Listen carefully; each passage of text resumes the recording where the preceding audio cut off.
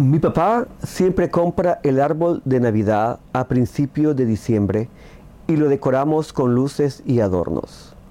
Luego, todos andamos comprando regalos, lo que puede causar mucho estrés.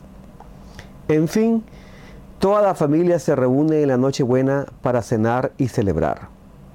Abrimos los regalos a medianoche y en la mañana vamos a la misa.